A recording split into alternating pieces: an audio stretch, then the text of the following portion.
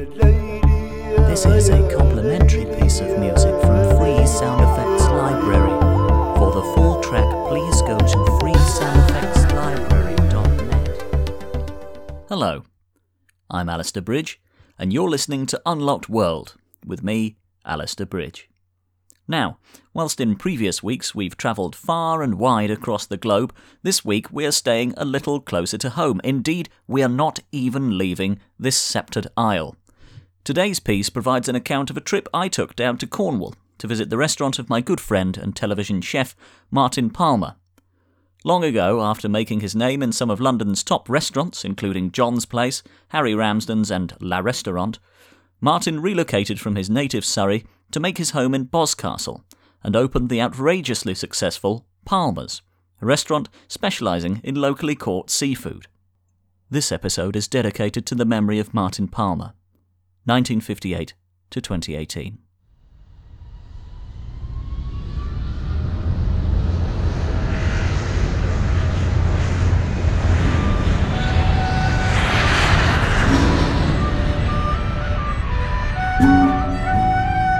This is a complimentary piece of music from Free Sound Effects Library. For the full track, please go to freesoundeffectslibrary.net.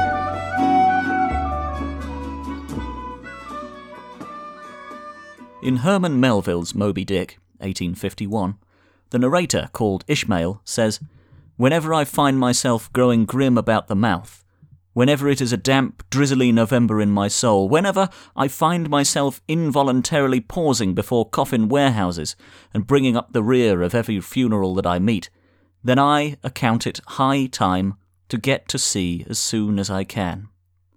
If they but knew it, almost all men in their degree, some time or other, cherish very nearly the same feelings towards the ocean with me." In short, there is something innate within a man that draws him in times of strife to the ocean. That certainly goes for my friend, the renowned chef Martin Palmer, who around 1995 found the bustling restaurants of Soho all a little stifling and resolved to relocate to Boscastle in Cornwall. And so too do I, with deadlines looming and my soon-to-be ex-wife dragging my name through the mud in the Telegraph comments section, feel the irresistible pull of the ocean. My fingers reach for my Rolodex and I locate Martin's number. Charming and accommodating as ever, he simply says, "Come on down." And I am on my way to Cornwall for a long weekend. Although I will doubtless file copy, it doesn't feel like work. It doesn't feel like a respected travel writer going to visit a world-renowned chef, but rather like two old friends, arranging a catch-up, looking forward to putting the world to rights over a few glasses of good drink, not to mention some Michelin star-worthy food. Martin's restaurant may be smack bang in the centre of Boscastle, but his house, a large one, is on the outskirts, built on higher ground to the east. It is this relief that meant that Martin's home escaped the dreadful flooding which overran the village in 2004.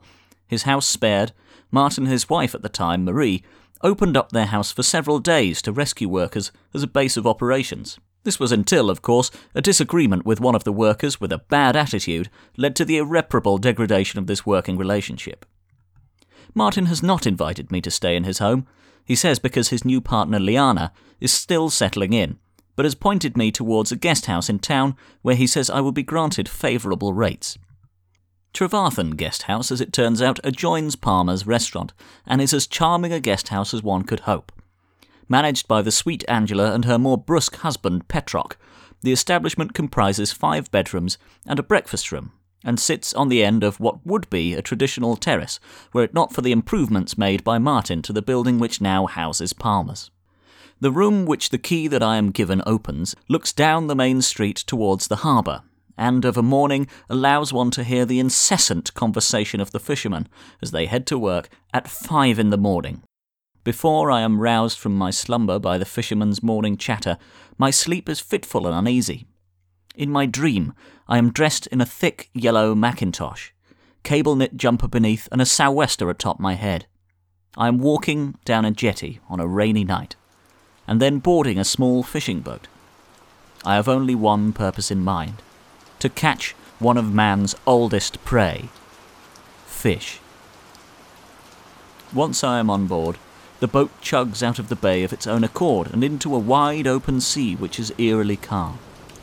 The rain has abated, and the night sky is clear, with the large, white moon shining above, accompanied by a retinue of blinking stars, planets, and presumably artificial satellites, although whether those are part and parcel of the dreamscape is unclear and perhaps not worth further scrutiny. I make my way into the small control bit where the controls are.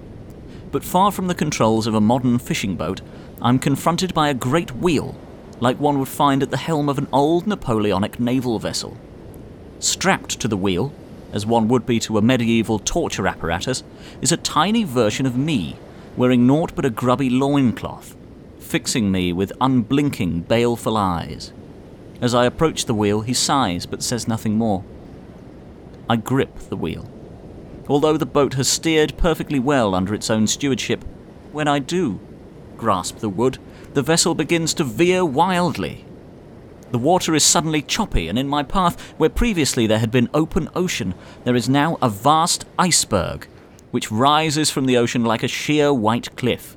Whilst the ice face stretches straight up into the sky, my dream vision allows me to perceive that at its top is a plateau where the annual spectator garden party is being held. I am filled with a burning anger and embarrassment due to some indiscretion which may have taken place at this event in years past, something which is very much water under the bridge now for all involved, and I really cannot stress enough that we all laugh about it now. I intuit that my homunculus clone lashed to the wheel wishes to indicate something to me. And sure enough, his little eyes dart to the side and draw my attention to a switch that I could have sworn was not there moments ago. It is labelled quite simply, torpedoes. I instinctively flick the switch, and a brief trill of vibrant joy courses through my body as the long and powerful tubes launch into the water and speed towards their target. They hit home, smashing into the vast iceberg, which instantly crumbles into a huge quantity of fine white powder, quickly dissolving into the sea. Lives are unquestionably lost. As the remains of the iceberg and the garden party dissipate, my mind turns back to fishing. I look around my little vessel for fishing accoutrements, but find nothing. I have gone to sea with nary a rod, net, bait or tackle. Disappointment grips me, until I realize something hitherto unknown about my anatomy. My right arm is telescopic and has possibly infinite range. I cast my hand and it plops into the water and sinks beneath the surface. My arm gently whirs as it extends and my hand descends, and I am calm. My head clears as I become one with the ocean, my consciousness diluted across miles of open sea. I feel something at the far end of my arm, a bite. It pulls and pulls harder. Suddenly, my boat and I are dragged forwards in the water. I am at the vessel's prow, and the tugging continues so as to drag us beneath the waves. My eyes take some time to acclimatize, but once they have, I sight the beast which is dragging me further and further into the abyss. It appears to be a gigantic whale, its back scarred and crusted with barnacles. It beats its mighty tail and we pick up pace. Soon I see that we are approaching the ocean floor, and as I take in my surroundings, I notice strange structures, almost like buildings and monuments, made of vast, cracked and broken bones. The whale comes to a stop and turns to me. It has the face of my wife. I am awoken by the fishermen discussing the price of pollock. Unsettled, I resolve to take a walk around the village to get my bearings after a spot of breakfast. Running into Petrock in the hallway outside my room, I ask him what is available for breakfast, and he informs me that it is finished. I am slightly incredulous. It is 6:30 in the morning after all. He merely grunts, yes, and moves on. I conclude that I will have to find something to eat on my walk. As I pass Palmer's, I note that though the village is a small one, it still clearly has an issue with vandalism, as scrawled on the side of the restaurant is a tag belonging to some lout named Free Kernow, a funny name for someone who I'm sure is a deeply unfunny person. After a little walk up the high street, I come to a small shop and enter. Noticing they have some pain au chocolat, I ask the shopkeeper for one, and am told that they are all reserved for a gentleman named Marcus. Incredulous, I push him on whether Marcus has reserved all 11 pastries, and am informed that he has. I suggest that I might wait for Marcus and buy one off him, but the shopkeeper says that he comes by at midnight. I sense that I am being played with and prepare to leave the shop, saying that maybe I will see Marcus around town. The shopkeeper says, "He can't be seen. Marcus is invisible, and so should you be," his eyes narrowing and his face contorting into a scowl. Finding my reception in town a little disconcerting, I elect to head to the waterfront to allow the soft crashing of the waves to wash away my anxieties. Taking the road down to the sea past my hotel, I notice that Petrock is watching me out of the window. Just past the harbour, on the mouth of the River Valency, stands Warren Point, elevated above the river and looming large and imposing over the meeting of the river and the sea. From here, atop this mossy, rocky outcrop hewn out of slate-like, possibly slate rocks, I can look back at the little town or out into the boundless sea and the boats bobbing on the horizon. The weather is calm, and I close my eyes to listen to the gentle sound of the waves and the soothing honk of the birds. Soon sufficiently calmed, I open my eyes once more and notice a boat a little closer to the shore. One of the fishermen aboard is scrutinizing me through binoculars and appears to be radioing to other boats. I make my way back from Warren Point and spy the Museum of Witchcraft and Magic, which, I must confess, my rather swift research on Boscastle had not picked up. I decide to take a closer look. Of course, as it is still before 9 a.m, the museum is closed, but I can see through its windows some of the exhibits within. One in particular catches my eye.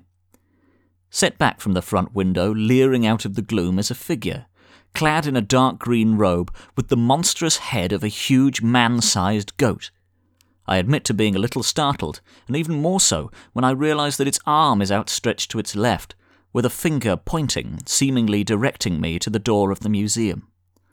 Feeling compelled by this Capricorn figure, I move towards the door, and find pinned to it a note saying, "Mr. Bridge, come to the Napoleon Inn." I am now distinctly unsettled, but what better to do when unsettled than have a little relaxer? The Napoleon Inn is utterly charming, and curiously already open at 9:30 in the morning. All wooden panels and low wood-beamed ceilings, it is exactly the sort of place where I can imagine the fishermen of old sloshing back pints of ale and talking about a shark or what have you. I order a pint of landlord and a vodka chaser to calm the nerves. At around half midday, a group of lads come into the bar, quickly spot me and join my table, providing me with a further pint, my 5th of the day. They ask me how I am finding my stay, and ask whether I intend to remain for long. I mention that I plan only to stay for a long weekend, but the consensus amongst the boys appears to be that this will be far too long. The conversation moves, curiously, for lads who appear a little rough and ready, to the subject of regional devolution, with scorn poured onto the level of autonomy allowed to the Welsh Assembly. I sip greedily at my fresh pint, noting that the lads appear to all have the same tattoo, a white cross on a black rectangle.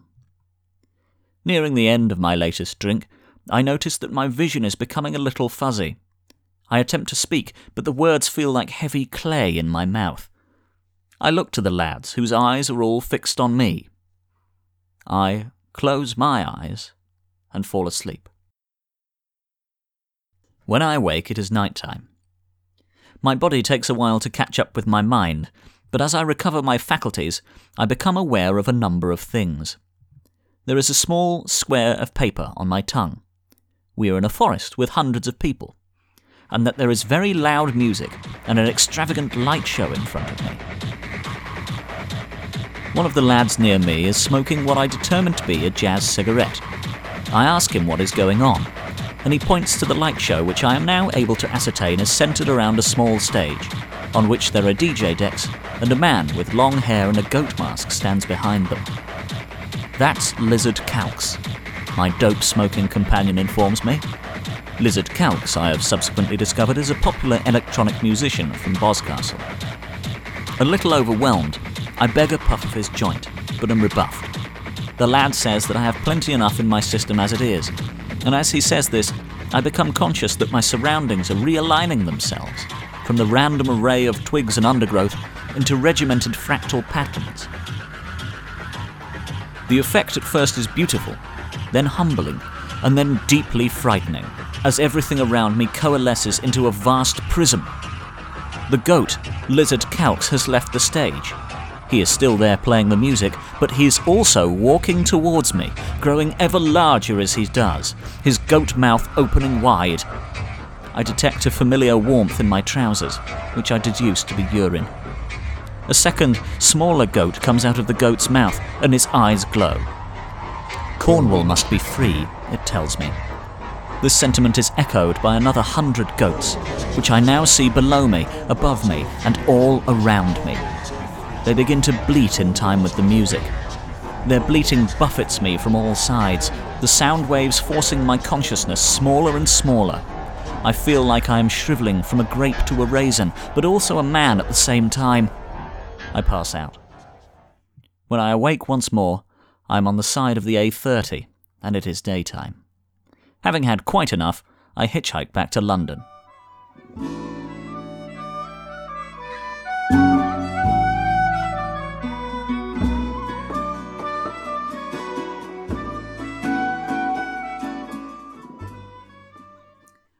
And of course, since that piece was published, Martin Palmer was killed in a firebombing at Palmer's, and his killers are still at large.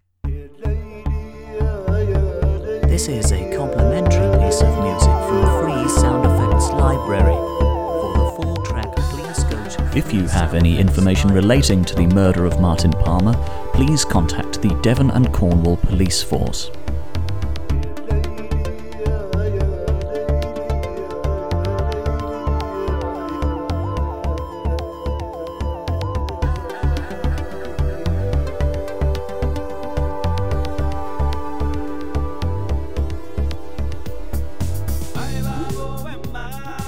This is a complimentary piece of music from Free Sound Effects Library.